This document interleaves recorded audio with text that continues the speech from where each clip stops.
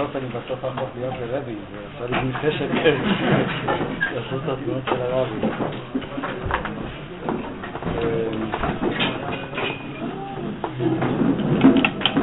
טוב, אנחנו באמת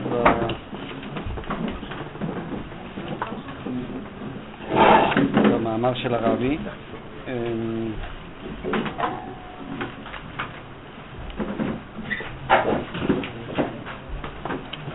אני אולי אקרא קצת בפנים, אמרתי, זה מאמר עמוק, מאמר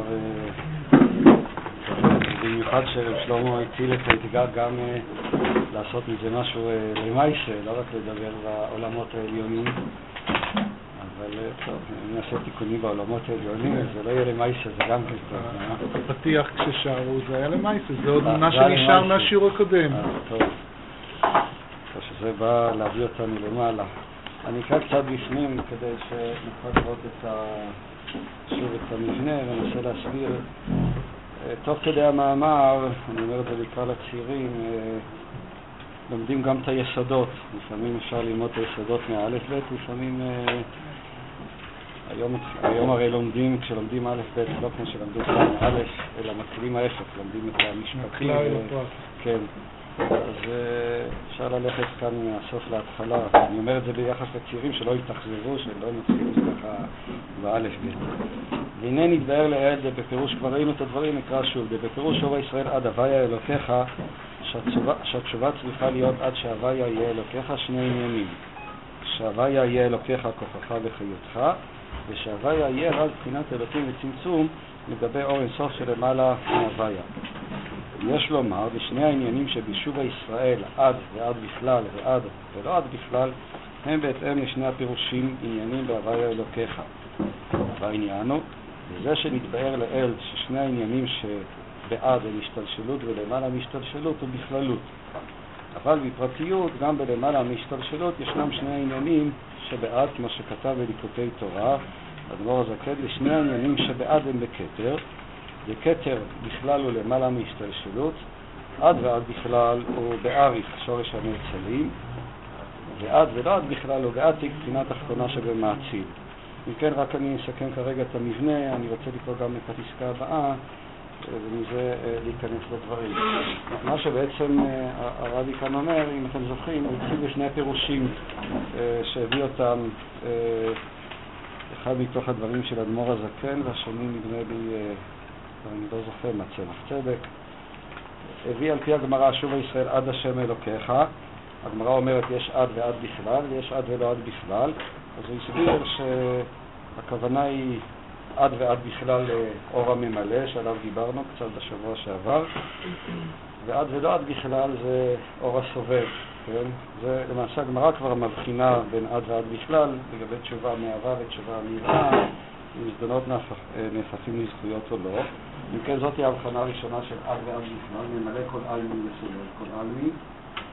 עכשיו הוא מחבר את זה למאמר הנוסף שבו האדמו"ר הזה כן מביא, זה אחד באמת התורות הנפלאות של יום כיפור, שובה ישראל עד הוויה אלוקיך. אז הוא אומר, הוויה אלוקיך יש לו שני פירושים. יש פירוש שהוויה הוא אלוקיך, אלוקיך הוא שם אלוקים מסמן כפי שכבר אמרו הראשונים, בעל הכוחות כולם, ואז הוויה צריך להיות אלוקיך, שפירושו של דבר, בהקשר לפחות בפרשנות שנתנה בצורה פשוטה, שאדם צריך לקבל את חיותו מהוויה. הכוונה היא, כל אחד יש לו מקום שממנו מקבל את החיוניות שלו, את האנרגיות שלו. כן. והמטרה היא שהאור הממלא, הדבר שיצא לנו חיות, חיוניות, יהיה הוויה. בצורה הפשוטה, שאדם יקבל את חיותו מהתחום של הקדושה, כן, מזה שכן, אם יש איזו השגת אלוקות, אם הוא שומע, לומד תורה, שהתורה, הקדושה, היא זאת שתיתן לו את החיות, מזה יקבל אנרגיה. יש אנשים שמקבלים אנרגיה מזה, אני לא יודע, מאוכל או מדברים אחרים. יש אנשים שברגע שהם שומעים איזה דבר תורה, ככה, דבר תורה פנימי או משהו, אז מחיה אותם. אבל אפשר גם להגיד שאפשר למצות מכל הוויה איזה קורטוב של קדושה. ללא ספק, בכל דבר יש... אז למה צריך להיות כל כך רחוק? צריך אולי ללמד איך מכל הוויה ממצאים את האינטראקציה עם נקודת הקדושה העמוקה שיש בכל הוויה. אני מסכים. זה יותר רחוק אפילו פה מישהו אמר. מה? מישהו אמר פה אפילו שזה יותר רחוק.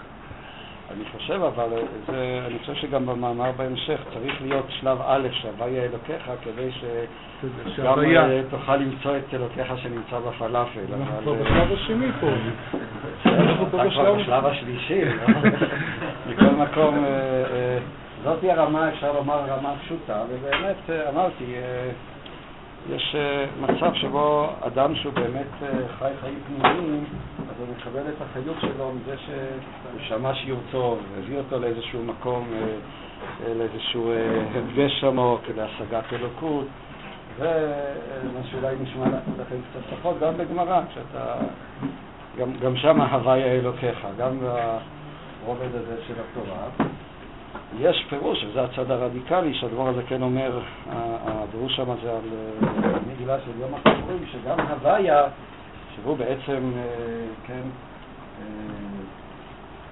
הוא השם של קודש הבריך, הוא גם הוא רק אלוקיך. כלומר, אפשר לומר שגם העולם הדתי צריך להתאפס רק כצמצום, הוא איננו שיקוף של המוחלט. בתודעה הדתית הרגילה, אז הוויה הוא המוחלט, והוא מתגלה בכל מקום ומקום, אנחנו יכולים למצוא את הוויה. אבל בדרגה של יום הכיפורים, אז אנחנו למדים לדעת שגם הוויה, גם התודעה הדתית, כביכול התודעה של קודש הבריחו שאליו אנחנו פונים ומתפללים, גם הוא רק צמצום, איננו המוחלט עצמו, משום שיש איזשהו התגלות של מרחב אינסופי, שהוא גם למעלה משם הוויה עצמו. זה מה שהאדמו"ר הזקן אומר, וזה הוא מפתח בהמשך, אנחנו נגיע בעזרת השם בהמשך. אם כן, הוא הסביר שעד ועד בכלל, הוא רוצה לקשר את שני הפירושים שלו, את הפירוש של עד ועד בכלל, עם התורה, הוא מקשר כאן שתי תורות חב"דיות. אחת של אדמו"ר הזקן, השני שאמרתי, שכחתי, זה אגב אחד הדברים המאפיינים את הרבי, שנראה לי שהוא שונה מרבים קודמים, זה כזרת אגב, יש בו כבר, הרבים הקודמים, לפחות בהיכרות שלי, שהיא לא מכיר את כל הכתבים של כולם, הם בדרך כלל ממשיכים את התורה, אבל הוא לוקח את התורות הקודמות והרבה פעמים כבר ידבר עליהם, יוצא לגביהם איזו פרשנות ומאחד אותם וכן הלאה. אז הוא רוצה לומר שעד ועד בכלל, עד ועד בכלל ועד ולא עד בכלל, יגביל לשתי הבחינות של הוויה הוא אלוקיך ושל הוויה הוא אלוקיך, הוא רק אלוקיך, כן? זה בעצם המבנה שהוא רוצה לבנות אותם, אבל אז הוא משנה גם את הוועד בכלל, וכפי שאמרתי, המבנה של המאמר כאן הוא בנוי על דירוג של המקורות של התשובה, והוא רוצה לעלות, לפני כן הוא דיבר שעד ועד בכלל, הכוונה היא, זה האור של הממלא כל העלמין, שעליו דיברנו פעם קודמת, לא אחזור שוב. עכשיו הוא רוצה להקפיץ את זה לעולם הגבוה יותר, לרמה הגבוהה יותר, וזה נראה בפסקה הבאה.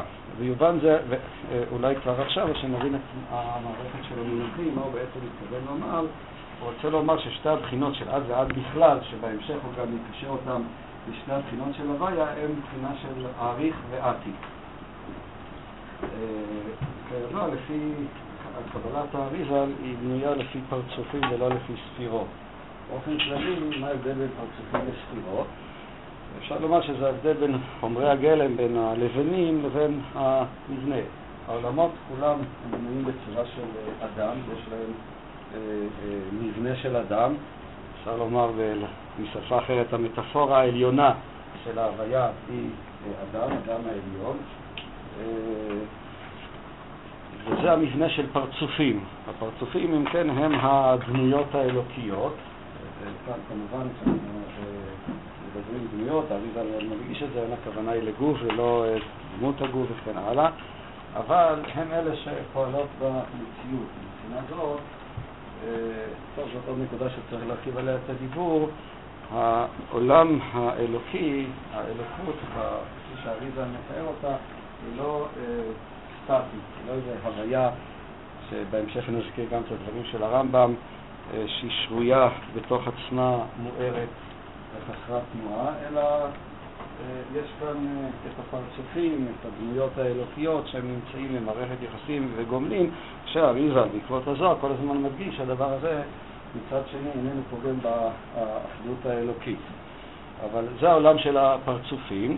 הפרצופים, כל פרצוף, הוא גם מגביל אחת הספירות, והכוונה היא שיש ספירה דומיננטית באותו פרצוף עצמו. הפרצוף העליון הוא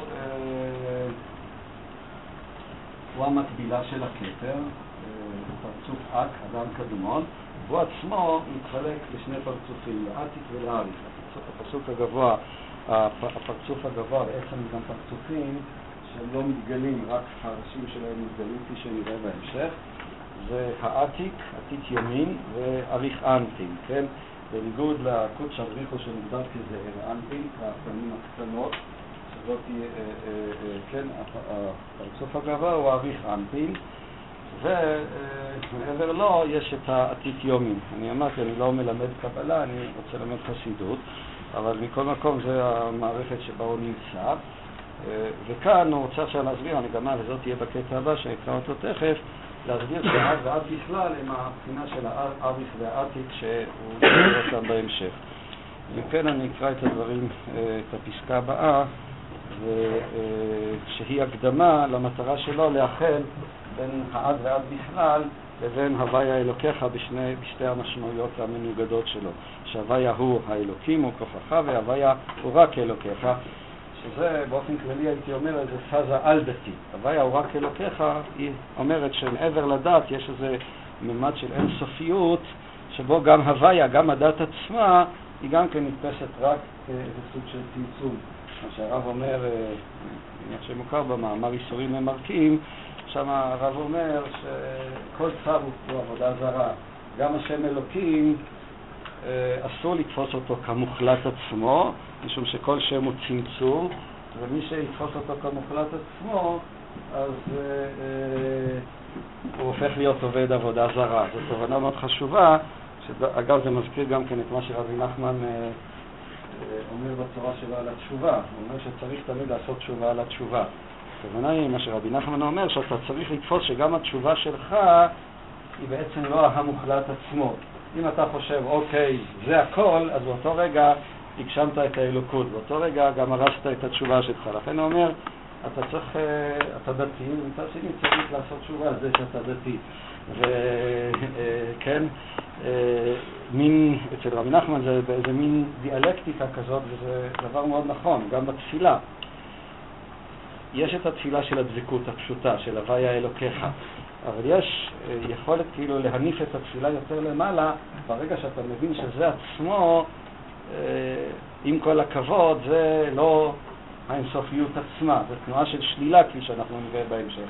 אתה אומר את הדבר ושולל אותו בו זמנית, והשלילה הזאת עצמה היא יכולת לומר את הדבר, אבל בצורה אינסופית. המשל שאני תמיד, זה קצת סייע מהדברים של הרבי, אבל מה אפשר לעשות, אני תמיד מביא את זה למשל. המבוגרים שמעו את זה. הילד שלי עשה משהו לא טוב, המורה שלו אמרה, משתולל בשיעור ואני רוצה לנזוף בו. מצד שני, הוא עשה תעלול ככה עסיסי, אני לא רוצה לדכא אותו, אני לא רוצה שיעשה את זה עוד פעם. אבל מצד שני, אני גם לא רוצה להפוך אותו לילד טוב ירושלים, משהו מהשובבות הזאת, זה הרי מה שמקדם את האדם. אז מה אנחנו עושים? נו, אם עוד פעם תעשה את זה, אז אתה תחטוף, הוא יודע שהוא יחטוף, אבל עכשיו זה קורץ לו בעין, ואז אני אומר לו, בעצם אתה תעשה את זה, תחטוף, אבל אולי כדאי שתעשה את זה. זה בצד מסוים, מה שרבי נחמן אומר, לעשות תשובה על התשובה. זאת אומרת, אתה צריך להיכנס להוויה אלוקיך עם הדבקות המלאה. יחד עם זה, ברגע שאדם תופס את זה כחזות הכל, אז באותו רגע הוא נהיה ממולכד. זה לפני שבא לתשובה עדיין בעצם חוש ההומור שלו. זה בעצם הנקודה, שצריך תמיד חוש הומור. או חוש הומור או חוש חמור. מה אתה אומר? או חוש הומור או חוש חמור. אתה אומר את זה כאלטרנטיבה כאילו זה. כן, או זה. כן. אתמול פגשתי מישהו אחד אחר הגדיר אותו שיש לו תורה ואין לו אלוקים. אז זה פחות או יותר תשובה על התשובה. מי שרק עושה תשובה ולא עושה תשובה על התשובה, אז הוא עלול להגיע למצב, כמו שהחסידים אומרים, יש לו תורה ואין לו אלוקים. טוב, זה הערה פרובוקטיבית קצת. לא לאינטרנט, איפה אריאל?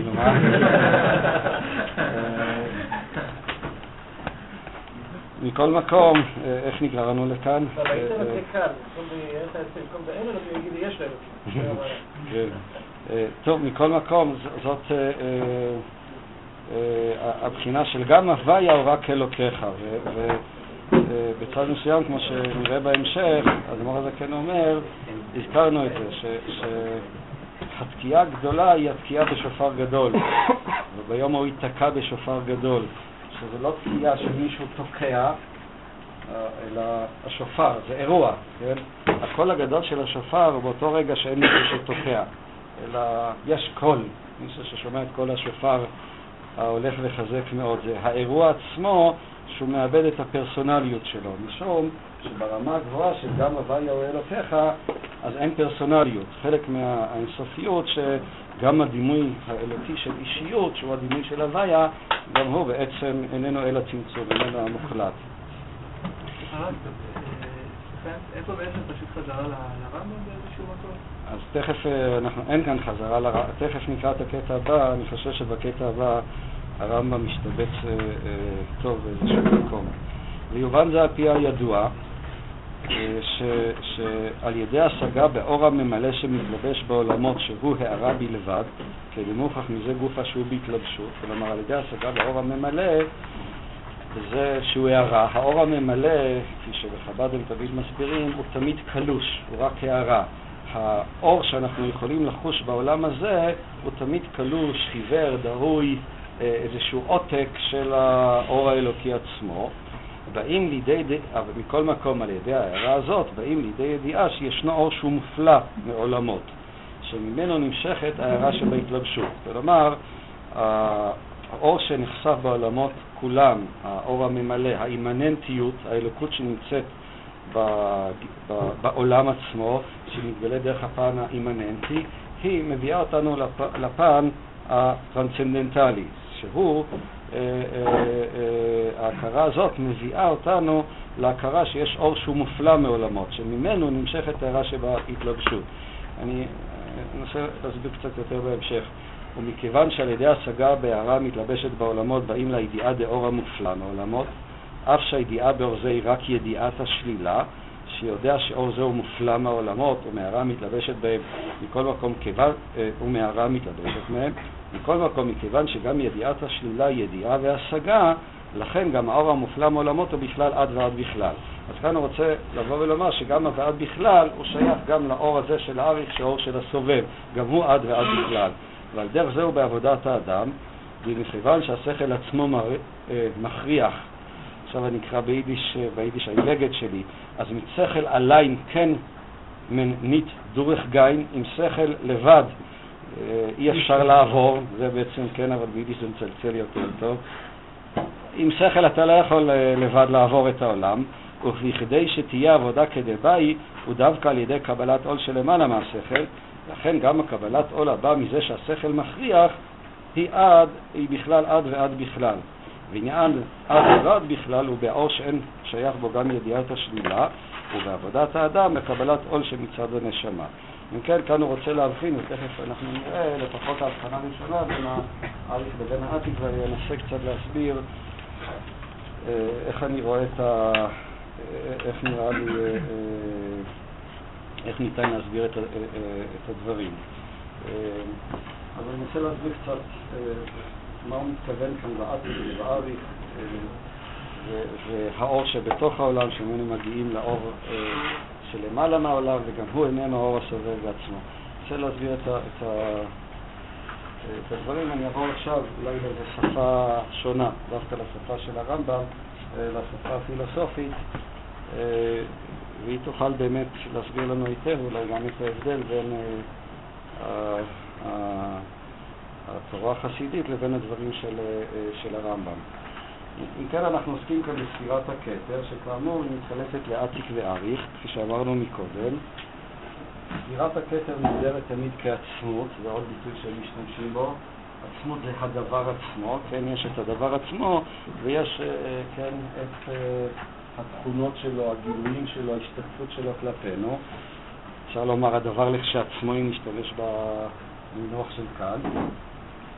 והכתר אם כן מוגדר כעצמות, והוא מתחלק לשניים, וכאן יש עוד משפט שמשתמשים בו הרבה בחסידות. הכתר הוא ממוצע בין המאציל לנאצל, כך זה מוגדר בחב"ד, שיש לו חלק של המאציל,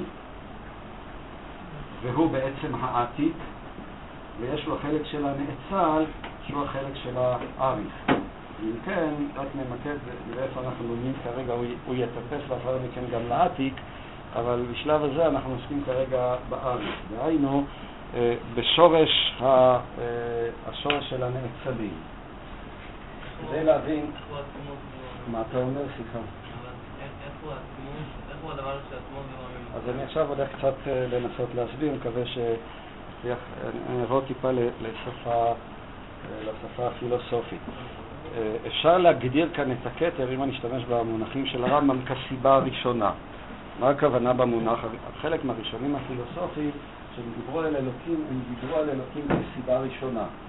וכל ההוכחות של מציאות אלוקים הן בעצם הוכחות על מציאות של סיבה ראשונה. מאידך גיסא, גם ההוכחות של הרמב"ם, גם המקובלים ולא רק הם, טענו שאלוקים איננו הסיבה הראשונה. בהקשר הזה אפשר לומר שהסיבה הראשונה היא האריך, והוא איננו האינסוף עצמו. זה כבר בא לך ביטוי בדיון הפילוסופי. מה פירושה של סיבה ראשונה ומה בעצם ההוכחה למציאותה של סיבה ראשונה? ההוכחה, אפשר לומר, כל ההוכחות למציאות אלוקים, אני קצת מדבר במישור הפילוסופי, אבל כל דבר כאן יש לו מיד את התרגום הנפשי ואת התרגום הקיומי. אפשר להגיע לזה לא רק דרך השיקול הפילוסופי, אפשר להגיע לזה גם דרך של הערה או חוויה נפשית או חוויה קיומית. מכל מקום, ההוכחות למציאות אלוקים הן כולן בנויות על ההוכחות של הרמב"ם על רעיון אחד. הרעיון הוא שבסופו של חשבון, אם אנחנו נשאל את עצמנו מהי המציאות, כן, זה יכול להיות תיאור דרך תיאור של סיבות ומסובבים, זה יכול להיות מה שקרוי ההוכחה האונתולוגית וכן הלאה. המציאות נמצאת. מה גורם לה, מה הופך את המציאות לנמצאת? יש את השולחן. אבל מה ההבדל, אם נשתמש שוב בשאלה קנטיאנית, בין השולחן שבראש שלי לבין השולחן שעומד כאן? זה שהשולחן נמצא, יש כאן משהו שהוא חומק מכל הגדרה שהיא. אני יכול לתאר את השולחן, ויכול להיות שתהיה הגבלה מלאה בין השולחן שיש אצלי בראש לבין השולחן שנמצא כאן, אבל בכל זאת יש משהו עודף בשולחן שנמצא, שלא נמצא בשולחן שיש אצלי בראש. או מה? זה האותיות של שער יסוד האמונה. מה? זה בעצם האותיות של שער יסוד האמונה. שזה המאמר בעצם. אפשר להגדיר את זה ככה, או דוגמה נוספת של ההבדל בין יד ימין ליד שמאל, הם בדיוק אותו דבר. אם כן, מה ההבדל ביניהם? אתה לא יכול לדבר על ההבדל שלהם כאיזה הבדל שבתארים, כאיזה הבדל חומרי, שזה כן יד כזאת או לא, הם בדיוק אותו דבר. ההבדל הוא באותו דבר שהוא המציאות של הדבר, כן? המציאות הזאת, אנחנו לא יכולים, בהקשר הזה, וזה שוב ויכוח גדול, אבל לא משנה כרגע לענייננו, היא איננה אחד מהתארים, אחת מהתכונות של הדבר, אלא היא הדבר עצמו. הדרך שלנו להשיג אותו זה רק באופן בלתי אמצעי, וזה כבר התרגום של החוויה של מה שאנחנו עושים כאן מבחינה פילוסופית. זאת תחושה מאוד מהממת שבעצם כשאתה שואל את עצמך מה נמצא במציאות, אתה פתאום, זה הופך להיות עין, זה מתנדף. אתה פתאום מתגלה לך שאין לך במשהו לאחוז. אתה לא יכול להחזיק, אתה פותח את העיניים ורואה את יקירנו מוישה. אבל מה יקרה אם תפתח את העיניים ולא תראה? תוכל לעשות משהו? לא שום דבר. זאת אומרת, יש כאן איזו התרחשות שאתה לא עושה אותה. היא לא תלויה בך, היא קורית, היא מתרחשת. המציאות שהיא נמצאת, היא לא יכולה אף פעם להיות מושגת אלא בצורה בלתי אמצעית. הבלתי אמצעיות הזאת היא אף פעם לא ניתנת לאיזו הגדרה, היא אף פעם לא ניתנת להמשגה, היא הדבר עצמו. זה מקשר אותנו למושג של העין, אבל לא נעסוק בו כרגע. אני חוזר, זה למעשה השורש של כל הראיות של הוכחות למציאות אלוקים, גם אלה שהרמב"ם מביא אותם, אם זו ההוכחה כפי שאמרתי האונתולוגית, מה הופך את היש ליש, כן? ולכן, אגב, זאת היא הסיבה שהראשונים, גם הרמב"ם אמרו שרק אלוקים הוא אמת המציאות, הוא נמצא המציאות, וכל מה שנמצא הוא נמצא מאמיתת הימצאו.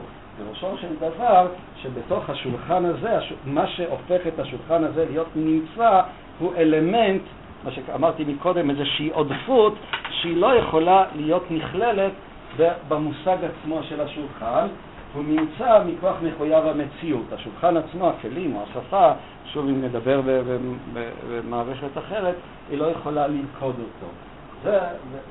אלו ההוכחות של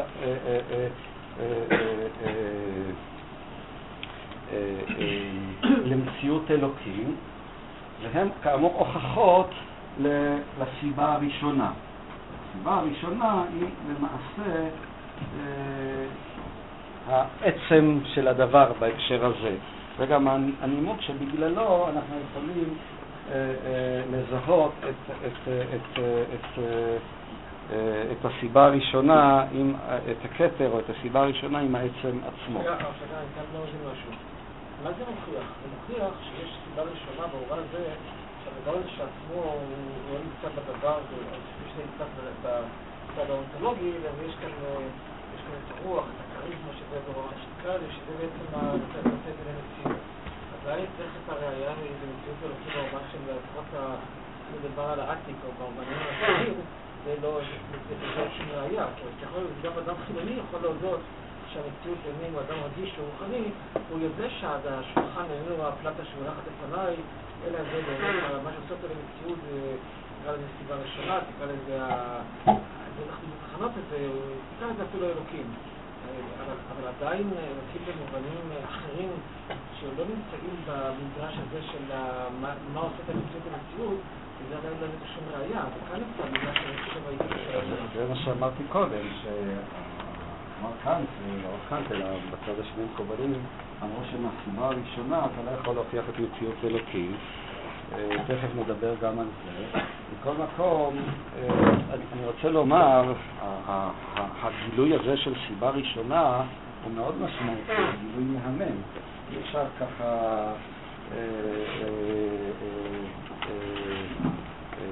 לבטל אותו. למה הוא גילוי מהמם? משום שבצד מסוים הוא פורח, הייתי אומר, הוא מערער את כל תפיסת המציאות שלנו. תפיסת המציאות שלנו, שבדרך כלל תפיסה שעננה, שיש כאן משהו שאני יכול לתפוס, שאני שולט בתפיסה וכן הלאה, לפתע, כן, המציאות מתגלה כמשהו שלא נמצא, כן, זה למעשה המושג אצל אדמו"ר הזקן כבריאת יש מאין. אדמו"ר הזקן, כשהוא מציג את זה, הוא באמת אומר שהאמונה של אומות העולם היא בנויה על ראיית העין שביש. כלומר, בניגוד לאמונת ישראל, כך הוא מגדיר את זה, כן? כשהוא גם רוצה לענות על השאלה המפורסמת של ריאה של אבן עזרא, למה כתוב אשר הוצאתיך מארץ מצרים ולא בורא שמיים וארץ, הוא אומר שאמונת העולם היא באמת בנויה על בורא שמיים וארץ, שזה חשיפת העין שעומד ביסוד של היש. עכשיו, אי אפשר לעבור על זה ככה, סתם ככה, זה לא שפה, זו תחושה מאוד מהממת, משום שפתאום זה מאיר לנו את העולם בצורה אחרת. זה מראה לנו שמה שאנחנו כל כך בטוחים במציאות של העולם, אז מושג המציאות שלנו עצמו הוא לא נכון, המציאות לא נמצאת. השולחן שאתה תופס אותו ואתה בטוח בקיומו, יש כאן משהו שלגמרי לא נמצא בך, משהו שלגמרי בדוגמה שהבאתי מקודם. אני בטוח שאני נפתח את העיניים, אראה את השולחן, אבל וזה נתפס אצלי במטאפורה, כמו שאני יכול עכשיו להרים את הלורד הזה או משהו כזה, וזה לא נכון. זה התרחשות, זה משהו שקורה, זה משהו שלא אתה עושה אותו, משהו שאתה תמיד מותנה ותלוי בכך שהוא יקרה, ואם הוא לא יקרה אז הוא לא יקרה. והדבר הזה, כפי שאמרתי, ברגע שהוא מופיע כהערה לא רק מילים או פילוסופיות שעכשיו אנחנו מדברים עליהן, הוא נותן זעזוע מאוד עמוק, הוא משנה לנו את תמונת המציאות. הוא מראה לנו שביסוד של המציאות רק שיחה, הוא מראה לנו ששיחה דרור, שהמציאות היא בעצם לא נמצאת, היא עין, ויש לזה גם כן תוצאים מאוד עמוקים, אפקטים מאוד חשובים. אחד האפקטים זה באמת לא רק סליחה, גם כאן נגרר, אבל אני חושב שבעקבות מה שהרב דרייפוס שאל שזה חשיבות, אחד האפקטים שזה משנה לנו גם את הפרוצדורות הנפשיות שלנו, במובן הזה שאנחנו לא חושבים שלעשות משהו זה לתפוס, או להתאמץ, או להחזיק, להפך. כדי שהמציאות תימצא, אתה צריך להיפתח, לתת לה להתבטל, לתת לדבר לקרוא, גם בתחום הרגשי. לא מה שאתה מתאמץ זה מה שקיים, ההתאמצות היא המטאפורה של עולם, של שניות שהוא קיים בעצמו, ואתה יכול עכשיו לתפוס אותו, לעבוד עליו. הביטוי בהקשר החסידי הוא בדיוק הנכונות לתת להתרחשות להתרחש, בראשו של דבר, במונחים הדתיים, לתת לאלוקים לעשות את הדבר. זה מה שמגלה לנו ההערה הזאת, שוב, אני אומר כל זמן שזה רק מילים, זה עדיין חסר משמעות כמעט.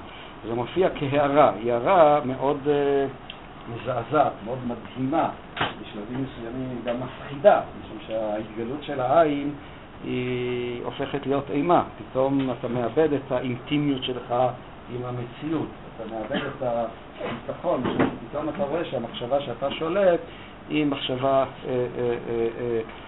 נועלת, וזה בעצם המובן העמוק של האמונה שהיא בנייה על בריאת יש מאין. בבקשה דרור, סליחה. יש בזה גם צד משחרר בתנועה הזאת. כן, ודאי שיש בזה צד משחרר. בסדר. פחות לעבוד. מה? זה בעצם, מה? אפשר לעשות פחות דברים ולתת לאלוקים לעשות את זה. כן, זה יש לא התכוונתי. זה היש של העצלנים, זה צד מפחיד, זה נובע לעזוב את האחיזה שיש לי במציאות, שזה מגיע למצבים של הכרעה, זה מפחיד, זה כמו פחד מוות, כפשוטו. אנחנו יכולים להגיע לקצוות שבהם, הקצוות הללו שבהם אנחנו צריכים להגיע לתנועה הזאת, שזה ממש כמו למות. וכשאני אומר את זה, אני אומר את זה כפשוטו, זה מפחיד, זה נורא מפחיד, זה לא ככה משהו דלוקס ככה. אבל זה לא כמו שאדם למשל עושה בנג'י, הוא קופץ, ברגע שהוא קופץ זה מפחיד. ברגע שהוא כבר נמצא בקפיצה, יש בזה שחרור עצום. כן, אני מסכים איתך, אבל אתה אמרת ברגע שהוא קופץ זה מפחיד. ברגע שהוא קופץ זה מפחיד, אבל ברגע שהוא מחליט, לא, ברגע שהוא מחליט להשתלב בתהליך הזה של הקפיצה עצמה, זה משחרר. אני מסכים איתך, רגע המעבר הוא הרגע של הפחד. זה נכון. אם הוא אבל עדיין לא יעשה את הרגע הזה וימשיך הלאה, אז יהיה פחד מתמשך. אז גם כשהוא זה כמו בצמיחה, כן? אתה רועד מאותו רגע שאתה עומד לפני המטוס, עד אותו רגע שנותנים לך את הבעיטה מאחורה. בשלב מסוים פתאום יש שלווה אדירה. אבל אם אתה לא תתמזג בשלווה ותסתכל למטה, אז כאן תרגיש את הפחד העמוק. גם אם תתמזג וגם אם לא תתמזג, אם אין לך מצנח אז אתה תתרסק. כאילו, אני חושב שהחוויה היא קצת שונה. אנחנו היינו רוצים לעצום את העיניים ולא לראות את השולחן. אנחנו עוצמים את העיניים ואנחנו פוקחים אותם והשולחן נמצא שם. וכל הלופים שלא נעשה, השולחן תמיד יהיה שם. המציאות היא יותר חזקה מהדמיון שלנו. וכאילו, אני חושב אתה דיברת על הערה, אם הקדוש ברוך הוא ייתן. כלומר, אם אני באמת אקפוץ למטוס בלי מצנח ואני אצליח לנחות בשלום, אז בסדר. אבל לרגע אמרת שבטוח שלא תצליח לנחות בשלום. לא, אבל עוד פעם. אתה סותר את עצמך. כי אתה דיברת על הערה, להערות אין לי מה להתווכח. בסדר, נגיד. אבל בסדר, אז אני אומר, אבל בתכלס אני חושב שאתה אומר, היינו רוצים לראות את המציאות כמו שאתה מתאר אותה. כי זה הרבה יותר קל. אם הדברים באמת מטרידים אותי, אז אני רק עושה עיניים, הם לא שם, כמו ילד קטן. אבל זה יותר קשה להגיע להערה עצמה, זה יותר קשה להגיע, זה מצריך שקיפות, זה מצריך איזה מסוג של התעיינות במצב שהרבה פעמים אתה נתקל בו במובן האטום של המילה, ובכדי להשתחרר מהאטימות, מהקשר הזה שסוגר אותך, זה עבודה עמוקה מאוד. אתה מדבר עוד פעם, כאילו, אם אנחנו הולכים בכלים של העולם הזה, אני מסכים איתך, מה שאתה בעצם אומר שמי שלא שם אז רק שלא יכול לעשות את זה, אסור לו לעשות את זה, וגם מה שאני עכשיו אומר הוא חסר משמעות. מסכים, אני לא חולק עליך. זה ברור לחלוטין. מי שעכשיו יקפוץ מהמטוס, כן, מכירים את הסיפור, כן, על הביטחון בקדוש ברוך הוא, כן? מוכר, לא? סיפור על מישהו טבע בים, מכירים את הסיפור. אמר, אני בוטח בקדוש ברוך הוא שיציל אותי. אני רואה שיש מישהו שלא מכיר. פתאום עברה שם אונייה, בוא תעלה, אנחנו זורקים לך. לא, אני בוטח בקדוש ברוך הוא. האונייה המשיכה לנסוע. עברה שם הליקופטר, כאן אני בוטח בקדוש ברוך הוא, בסוף הוא טבע. הוא בא למעלה, ובטענה, הרי כתוב בספרים שמי שבוטח בקדוש ברוך הוא, אז מצילים אותו. אמרו לו למעלה שלחנו מטוס, הליקופטר, הכל שלחנו לך. אז זאת בדיוק הנקודה. אתה מבין, אתה מציג את זה, המצנח עצמו הופך להיות חלק מהעניין. לא, זה לא נכון. זה כן נכון. זאת אומרת, המצנח, אני שמתי את המצנח. לא, כאילו אני חושב... אתה הוא זה ששמת את המצנח, ומי הוא העני של העני ששם את המצנח? אולי פתאום תופיע לך איזה מחשבת שיגעון לא לשים את המצנח. אולי, אבל בוא, אני לא, זה אומר שלא אתה שמת את המצנח. אני חושב שהאימות, אני אומר כאילו, בוא נדבר, אני אתקוף אותך ממקום אחר. כאילו, אתה מדבר אלינו, אנחנו חיים בעולם המערבי. רוב הסיכויים שאנחנו ניתקל בסוג הערה כמו שאתה מתאר הוא אפסי. אם הייתי אדם מזרחי שהעולם הזה אני תופס אותו כעין, אבל אני אדם הערבי, וכאדם הערבי אני תופס את העולם הזה כיש, והחוויה של יש היא החוויה הכי חזקה. בוא תנסה להתמודד, לראות את ההתקלות עם האלוקות, דווקא עם ההתקלות ביש, המוחלט, האטום, שהוא אף פעם לא ייעלם, הוא תמיד יהיה שם. כלומר, ההתנדפות לא קורית. רגע, אני יכול לתת לו דוגמה. כי אתה מכיר את התחושה של פתאום יש... אתה רואה מציאות... הוא לא יוצא מזה, מה זה מכיר? הוא לא יוצא מזה. צריך לדעת מזה. אתה עושה באוטובוס, אתה רואה, אתה מצא לראות פרסומות, קורא אותן. פתאום הכל בורח לך, ואתה אחרי רבע שעה פתאום לא יודע בדיוק מה קרה לך, אבל לא היית איפה שאתה היית. זאת אומרת, לא היית ביחסים אובייקטיביים עם הסביבה שלך. זה קורה? עוד פעם, אבל תמיד חוזר לאוטובוס. בסדר, ברור. לא, אתה תמיד לא אמר שכל... שזה איזה מישהו של אקסטרזיה מפרשות. חזר מסיפור יפה מלבנון. ביום של הפסקת האש, ביום שני בבוקר, רואים רכב, נוסע במהירות מטורפת אליהם איפשהו שם, ועם דגל. אז המ"פ בא לראות על האוטו. אמרו לו, לא, תפתה, זה יכול כלום. קיצר, צעקו עליו, המ"פ לא ירה. הרכב מגיע, חונה, יוצאים שם שני חב"דניקים, מוציאים ספר תורה. לקרוא בתורה. אז אומרים להם, נתתם דרך מוקשים, הגעתם להפסקת אש, רוצים לראות עליכם. אמרו, אבל הפסקת אש? מה, בכל זה מוקשים? איך נכנסתם? ישר, פתחנו, נסענו. ואז הם לקחו, ואז הם כאילו ממש נגלו, ורצו לחזור בחזרה לארץ.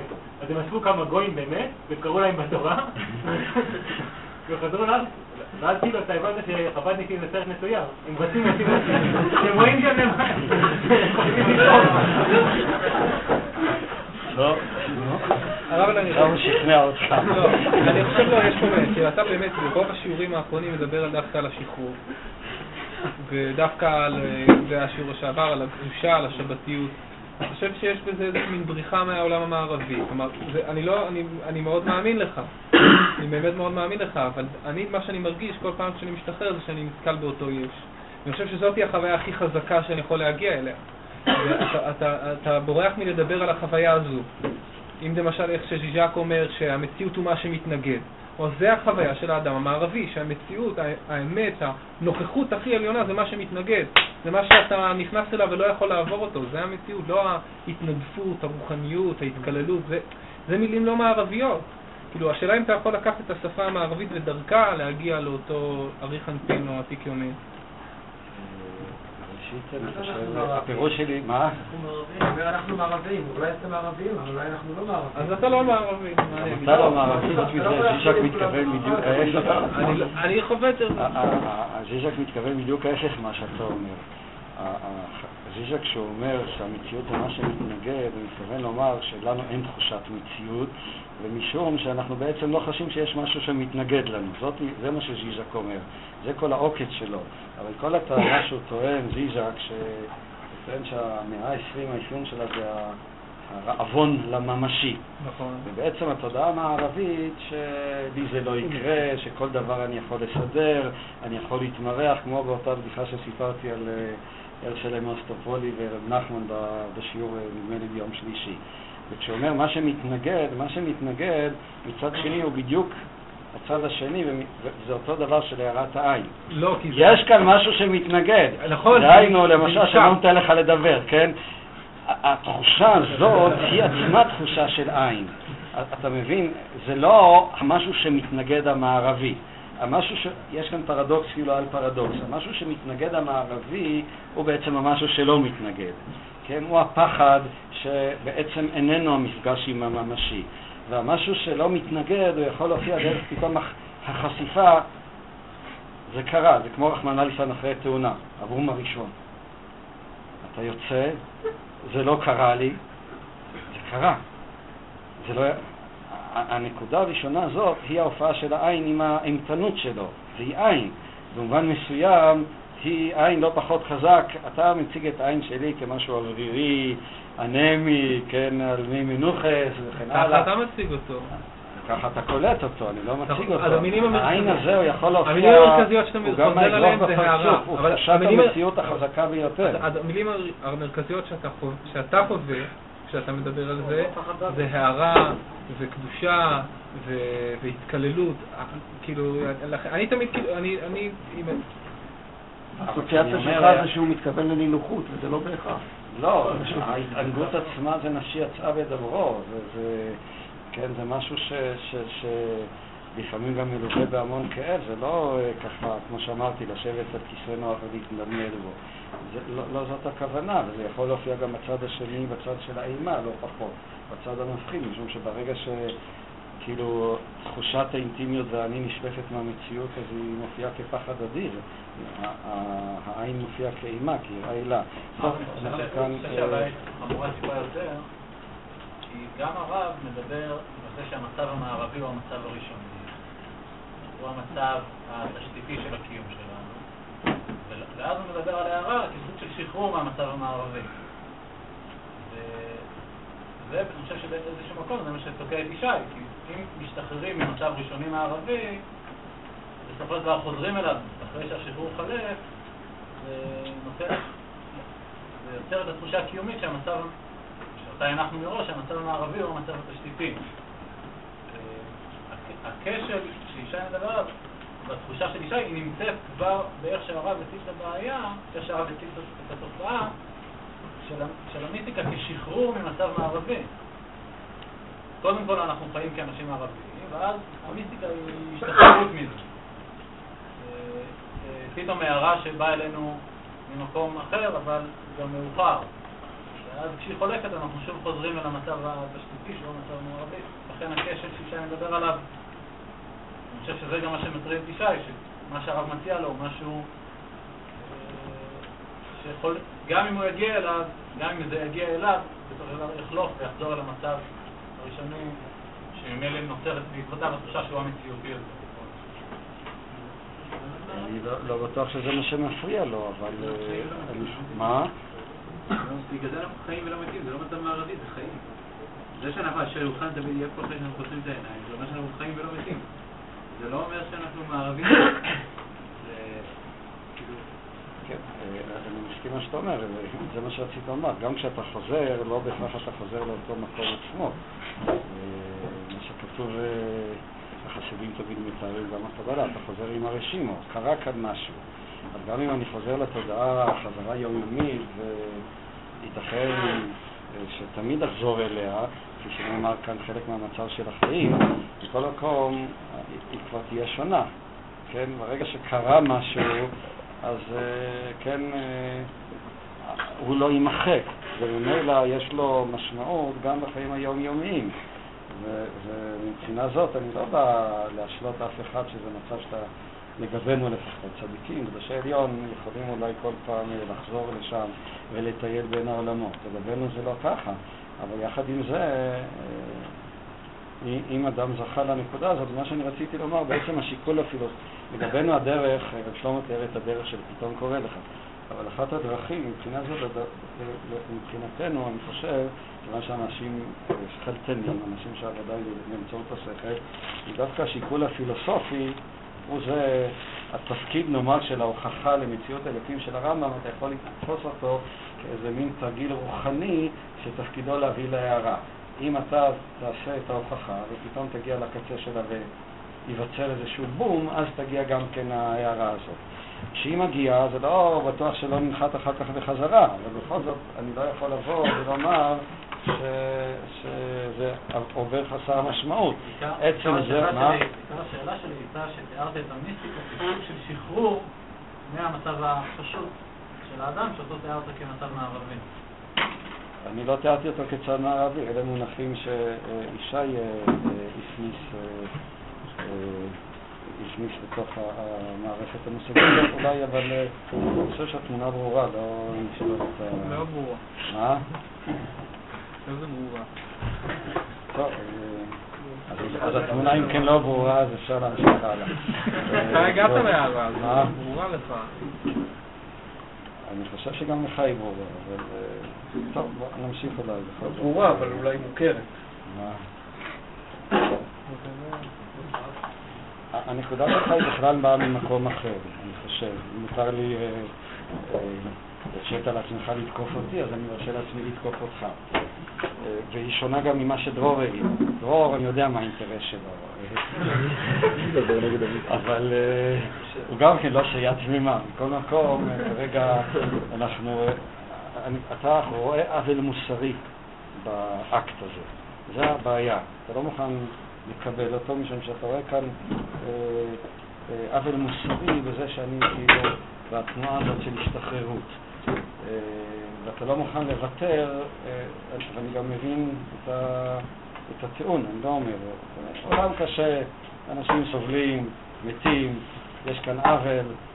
מה אני כאן מתחיל לדבר לי כאן על עולם של עין וכו', ושהמציאות לא נמצאת. אנשים סובלים, חולים, כואבת להם הבטן, אין להם מה לאכול, פתאום במה נאכיל אותם? בעין? תן להם לחם. זה אני קצת מתרגם, אני לא רוצה ממש לחזור באופן קונקרטי לדבר כאן, וממילא זאת הטענה שבצד מסוים היא נמצאת גם אצל דרור, אבל אצלך אני חושב היא יותר דומיננטית. זאת נקודת אחיזה, אתה לא מוכן לפי דעתי לוותר, משום שגם אותו בן אדם שסובל והוא צריך אוכל, הוא צריך משהו בנוסף לאוכל, שהוא לא פחות חשוב. זה שתזרוק לו אוכל, זה לא ייתן לו את הנחמה וגם לא יביא אותו לטוב.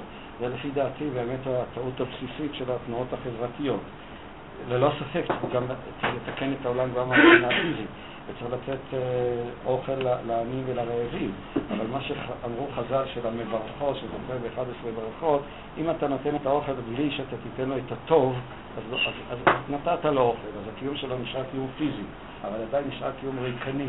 ואנשים, הגאולה האמיתית, גם של אדם שהוא סובל, ואני מדבר אפילו על סבל פיזי, ודאי שהסבל הנפוץ יותר או הסבל הנפשי והרוחני, הוא מצפה שתיתן לו את הטוב, שתיתן לו את הנחמה, שתיתן לו את האלוקים, שתיתן לו את המשמעות, וזה הוא מצפה.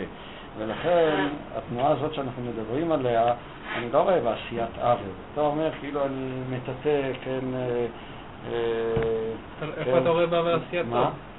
איזה טוב יש פה? הטוב שיש כאן... יש פה סוף, יש פה מוות. הגאולה, אם אני מבין אותך, הגאולה היא בסוף, במוות. אז בסדר, אני יכול לקבל אמירה כזו, אבל איזה טוב יש בזה שאתה נתקל בעין? הטוב שיש שאני נתקל בעין הוא... בואו נתחיל בחוסר הטוב. הרוע מבחינתי הוא דווקא בעולם הנוקשה, הקשוח, הדטרמיניסטי, חסר המשמעות, העיוור, המכני, עולם שבעצם אין בו את האפשרות, אין בו את האופציה האינסופית, אין בו את המגע. ברגע שאני רואה את האפשרות, את האופציה של המגע, של האחדות, באותו רגע אני חש כאן גאולה, אני חש כאן מרחב, אני חש שמכאן יכולה לצמוח אהבה, מכאן יכולה לבוא ביטחון, מכאן זה פותח את האפשרות, את האופציה, אם לא לאמונה באלוקים, לפחות לאפשרות להאמין באלוקים, לאיזה סוג של חופש. אני אומר, מעבר לאמונה באלוקים יש דבר קודם, אדם שלא מאמין באלוקים, אבל אם אתה מאמין שאפשר להאמין באלוקים, בלי שקר, בלי רמאות, וזה עצמו כבר יש גאולה. זה עצמו גאולה, גם אם אתה לא שם, זה מה שאמרתי מקודם, אם אתה יודע שיש דבר כזה, הרי לפעמים הניאליזם שלנו כל כך עמוק, שלא כשאנחנו לא מאמינים, אלא אנחנו לא מאמינים שאפשר להאמין, כמו שכתב דוסטויבסקי באחד מהמקומות שלו, כן? אני לא זוכר איפה זה, בלי בשדים. לא כשאני לא מאמין, אני לא מאמין שבכלל יש דבר כזה שניתן להאמין. הניפוץ הזה של דרידה במשפט הזה. מה? ציטטנו פה את דרידה במשפט הזה. כן, טוב, אז מי שלומד תורה לשמה זוכה לי דברים הרבה, אז פעם זה דוסטויבסקי, פעם זה דרידה, מה זה משנה? אף פי שדרידה דווקא רצינו משהו, טוב, לא משנה. בכל מקום, לכן אני אומר, זה עצמו פותח איזה מגע לדבקות עמוקה, לאינסופיות, לאפשרות, לסיכוי, לאמונה בגאולה. זה המשמעות האמיתית של העניין. ולכן אני לא חושב שבזה אתה כאילו, זה מין הסתכלות מרקסיסטית כזאת, שאתה בא ואומר מה אתה נותן להמונים את האופיום של הדת. הדת זה מה שהמונים מחפשים, זה לא האופיום, זה הדבר הממשי. זה לא שאתה מתעתע בהם, להפך, האמונה בטוב, האמונה במשמעות. אדם רעב, הוא יכול לסבול את הרעבון אם יש משמעות לסבל שלו. לעומת זאת, אדם שבע, הוא לא יכול לסבול את הסובה שלו אם אין משמעות לסובה. לכן מה שאנשים מחפשים בשורה האחרונה זה את הנקודה כן, אדם מוכן לסבול כל זמן שיש משמעות לסבל שלו. איך המשמעות נגזרת מהעין? המשמעות היא נגזרת מהעין, משום שההערה הזאת של העין היא נותנת לנו תמונת מציאות אחרת. מה אני מתכוון לומר? בניגוד לתמונת המציאות הדטרמיניסטית, הקשוחה, המכניסטית שאנחנו כלואים בה, בפתע מתגלה העולם כאינסופיות, או לפחות כאפשרות אינסופית. ואני יכול לתאר את זה בכל מיני צורות, אבל היא פותחת בפניי את האפשרות של הטוב, גם שלי להיות טוב, גם של האמונה בטוב, או של הנוכחות של הטוב עצמו, בנקודה הזאת של זה לא משמעות, זה לא נותן את המשמעות. מה? האפשרות של העין היא נותנת מה? אין משמעות, זה עושה ככה, הוא עושה ככה, זה נותן אנרכיה דווקא. כשזה נתפס בהקשר הלא טוב, זה נותן אנרכיה, יפה שאתה שואל את השאלה, אני רואה שבכל זאת הצלחתי להסביר. האנרכיה קורית, יש לי כאן את הגילוי של העין. הגילוי של העין הזה, הוא יכול ליפול לתוך המושגים של היש, מנסה בניסוח החב"די, לתוך המושגים של השניות. כשהוא ייפול פעם, כאן, אז הוא באמת ייצור אנרכיה, אז הוא יביא אותי לניאליזם, אז הוא יאמר הכל אפשר ואין משמעות. אבל אם אני אהיה מוכן ללכת איתו, בלשון החסידית להתבטל כלפיו, אז הוא לא ייצור חוסר משמעות, אלא בדיוק ההפך, הוא יביא למשמעות עמוקה. העניין הוא שזה בדיוק הנקודה שאי אפשר להבין אותה. אם אתה תנסה להבין את זה, אז מיד, כן, הוא יהפוך לניאליזם, כן, הוא יהפוך, כן, כל דבר אפשרי, הכל אפשר, כמו שמישהו אמר. אבל אם אתה תפתח לאפשרות של לחיות את הדבר, אז מה אני מתכוון לומר? הכל אפשרי יכול להביא אותי, כן? אדם צריך, בואו ניקח דוגמה, להחליט אם מתחתן או לא, כן? הוא פתאום מנסה למצוא סיבות וכו' וכו', פתאום מגלה להפתעתו. הוא יכול להמציא סיבות לאין ספור, וכל סיבה אפשר להמציא סיבה הפוכה, ובעצם אני שואל מהי מערכת השיקולים, ומה קובע את הסיבה לסיבה, לפי מה קובעים את הסיבות. הוא ילך אחורה ופתאום יראה שאין לו שום תשתית, אין שום מקום שזה ממנו מתחיל. ואז הוא נתקל באותו חוסר משמעות. הוא יכול לגלות לפתע משהו אחר. לצורך העניין שלנו, הוא יכול לגלות איזה מין אמירה, נגיד, אם נכניס את זה בלשון של התשובה, אין הדבר תלוי אלא בי. אני אחליט. האם התשובה, האם האין הדבר תלוי אלא בי יביא אותו לניהליזם, לחוסר משמעות, או שהאין הדבר תלוי אלא בי יפתח בפניו את האופק המנהיג. זו בדיוק השאלה. אני יוצר את המשמעות. זה בדיוק מה שאני אומר. אני יוצר את המשמעות, אתה עדיין אומר את זה בעולם שיש אני, אתה אומר אני יוצר את המשמעות, אבל הגילוי של העין הוא מוחק את השניות הזו של אני יוצר משמעות. אני יוצר משמעות, זה אומר אין משמעות. זה בדיוק מה שאמרת, אני יוצר משמעות, אין משמעות. אבל אתה יכול לומר, אני יוצר משמעות, לומר את זה בפאתוס, לומר את זה, אני יכול ליצור משמעות, והמשמעות הזאת היא לא המשמעות של האני, האני הזה עבר מטרמופוזה לממשות עצמה, להוויה עצמה, לאינסופיות עצמה, ואז אתה אומר, אני מחליט, וההחלטה שלי עצמה היא החלטה של בריאת יש מאין, היא בוראת עולם. זה הגילוי של העין. ברגע שאתה מבין שהעולם לא בנוי כהפעלה על משהו, אלא אתה מבין שהוא כרוך באותו מרחב של אינסופיות, אז האני נותן משמעות, הוא אלוקים נותן משמעות. הוא המשמעות של המשמעות, הוא השופר הגדול שתוקע. יש פה שני מצבי קיום נפרדים של עין ויש. איך זה שאני מגלה את העובדה שבהחלט יש מצב קיום של עין, מעניקה איזושהי משמעות למצב שלי כיש. אני מוכן לקבל את העובדה שאפשר לחרוג ממצב הקיום של היש למצב הקיום של העין. אבל אחר כך, איזה זיקה יש בין המצב קיום של העין לבין העוני או העושר, ביחס אליהם אותו דבר. הוא לא מעניק משמעות אישותית לעוני כעוני או לעושר כעושר, אלא... לא מסכים לגמרי, המשמעות היא נמצאת בחסד, היא נמצאת באהבה, היא נמצאת בקרבה, היא נמצאת בנגיעה, היא לא נמצאת בחומר, היא לא נמצאת בכסף, היא לא נמצאת ביש, היא נמצאת במחוות העמוקות הרוחניות. אבא שואב את הילדים שלו, ואז שואב את אשתו, אישה שואבת את ילדיה, אדם שעשה מחווה של חסד. איזה משמעות יש לזה? זה חסר משמעות לחלוטין, זה לא שום דבר, אבל היא המשמעות. דווקא בגלל שזה חסר משמעות, לכן זה מקבל משמעות. אבל יחסית למצב המיסטי, אהבה ושנאה זה אותו דבר, חסד ואלימות זה אותו דבר. ושניהם, הם שניהם... אבל זה לא נכון, למה אתה קובע? זה הסתכלות מבחוץ. המשמעות היא בסופו של דבר תמיד מבפנים. לוחמי הזן פתחו סינים כמו נאצים מאותו מצב מיסטי. כי המצב המיסטי אין בו רע ואין בו טוב. הוא משולל כל רע וטוב. עכשיו, האם אני יכול להגיד שהם עשו משהו לא טוב? זאת הביקורת שוב של ז'יז'ק כלפי הזן גם כן. הוא מביא את זה ביחס לזה שבאמת כמה ממורי הזן תמכו בנאציזם, מאלה דווקא שהביאו את הזן לאירופה. והוא צודק, במובן מסוים, אבל זה כבר מה... היידיגר עשה אותו דבר, היידיגר הביא את העין לכל העולם. כן, אבל העין של היידיגר אני חושב שהוא שונה, לא היה לו ביטול היש, נאמר ככה. והביקורת הזאת היא צודקת, אבל היא שוב נובעת מהערבוב של המישורים. מערבוב של הפרספקטיבה הפנימית לפרספקטיבה החיצונית. זאת אומרת, מה שאני מתכוון לומר,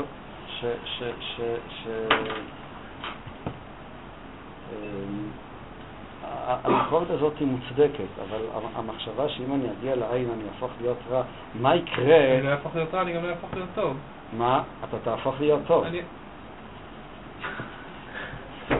אף אחד לא אמר לך מראש, אבל אתה תהפוך להיות טוב. מה אפשר לעשות? חלק מהעניין שאתה לא תבטיח את עצמך מראש, לא תבנה לך איזה סוללה או משהו כזה. יש כאן עיבוד ביטחון. כל מי שבאמת, אני אומר, כל מי שאתה ראית שנפגש עם העין הפך להיות טוב? הרי הביקורת, לא פגשתי עוד מישהו שהפך להיות עין. מכל מקום, הביקורת שאתה אומר בצד מסוים, אם זה נסיים, זה הביקורת של המתנגדים נגד החסידים. הרי כשהחסידים דיברו שהעיקר זה עבודה של הביטול וכן הלאה, אז באו מתנגדים ואמרו, אם כן, ביטלתם את ההבדל בין טוב ורע, חשיכה, כאורה, ואז כמו שאומר רב חיים מוולוז'ין, אנחנו עלולים חס וחלילה, וזה החטא הכי גרוע שיכול היה לחשוב עליו, להרהר בדברי תורה במבואות המתונפים. אבל זו אותה ביקורת עצמה, מה שצפון בה. ביקורת מוצדקת, אבל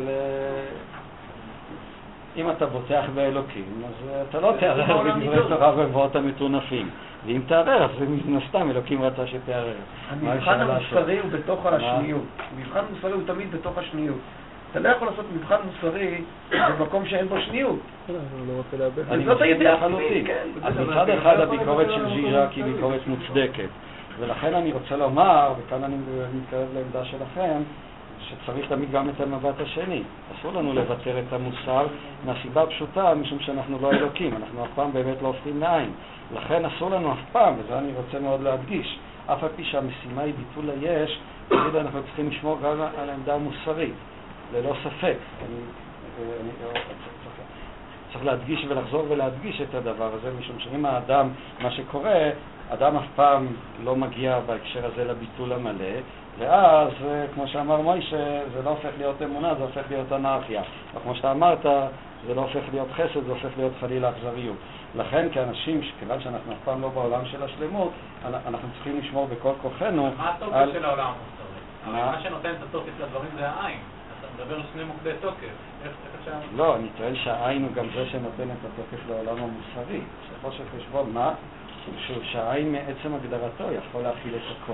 הוא יכול להביא אותי גם לעולם המוסרי. אבל העין מכיל גם את המקום של הרוע. דיברת על זה שתי נקודות המבט. גם נקודת המבט של העין וגם נקודת המבט המוסרית, כשתי נקודות המבט שונות ונפרדות. ברגע שהעין הוא נכנס לתוך העולם של הזה, אז באותו רגע הוא עלול להביא אותי לאנרכיה, ואז מופיע גם החלק של המוסר. זאת אומרת, זה מין מוסר שיקבל את העוקץ שלו מעולם יותר גבוה, ורק בעצם זה מה שיהפוך אותו להיות מוסרי. טוב, אני רואה שממש כאן הסתבכנו בדברים גבוהים מדי, אבל אני חושב שאתה מבין מה שאני אומר. בצד מסוים, אם המוסר יישאר רק כאן, אז גם הוא יהפוך להיות כלב, הוא יהפוך להיות משהו מעיק, הוא יהפוך להיות משהו מצומצם. המוסר עצמו צריך לקבל את החירות שלו כדי להפוך להיות מוסרי, כמו שקאנט לימד, אבל בצורה יותר רדיקלית מכאן.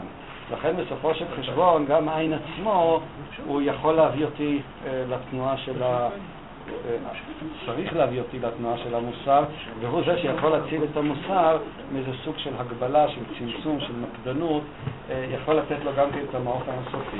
לכן בחב"ד, בנקודה הזאת אני מסיים, הם תמיד מדברים על כך שאחרי ביטול היש, יש תנועה יותר גבוהה. התנועה יותר גבוהה היא בעצם הסלטה לכיוון ההפוך, שהיא החזרה לעולם, קבלת עול מלכות שמיים וכן הלאה. זאת היא המסקנה, אבל כאן צריך לדבר יותר. טוב, אני רואה שלא הספקנו הרבה, אבל... הספקנו הרבה מאוד. הספקנו הרבה מאוד, היינו בעין. טוב, למדנו. אוקיי. אז לפי בבקשה,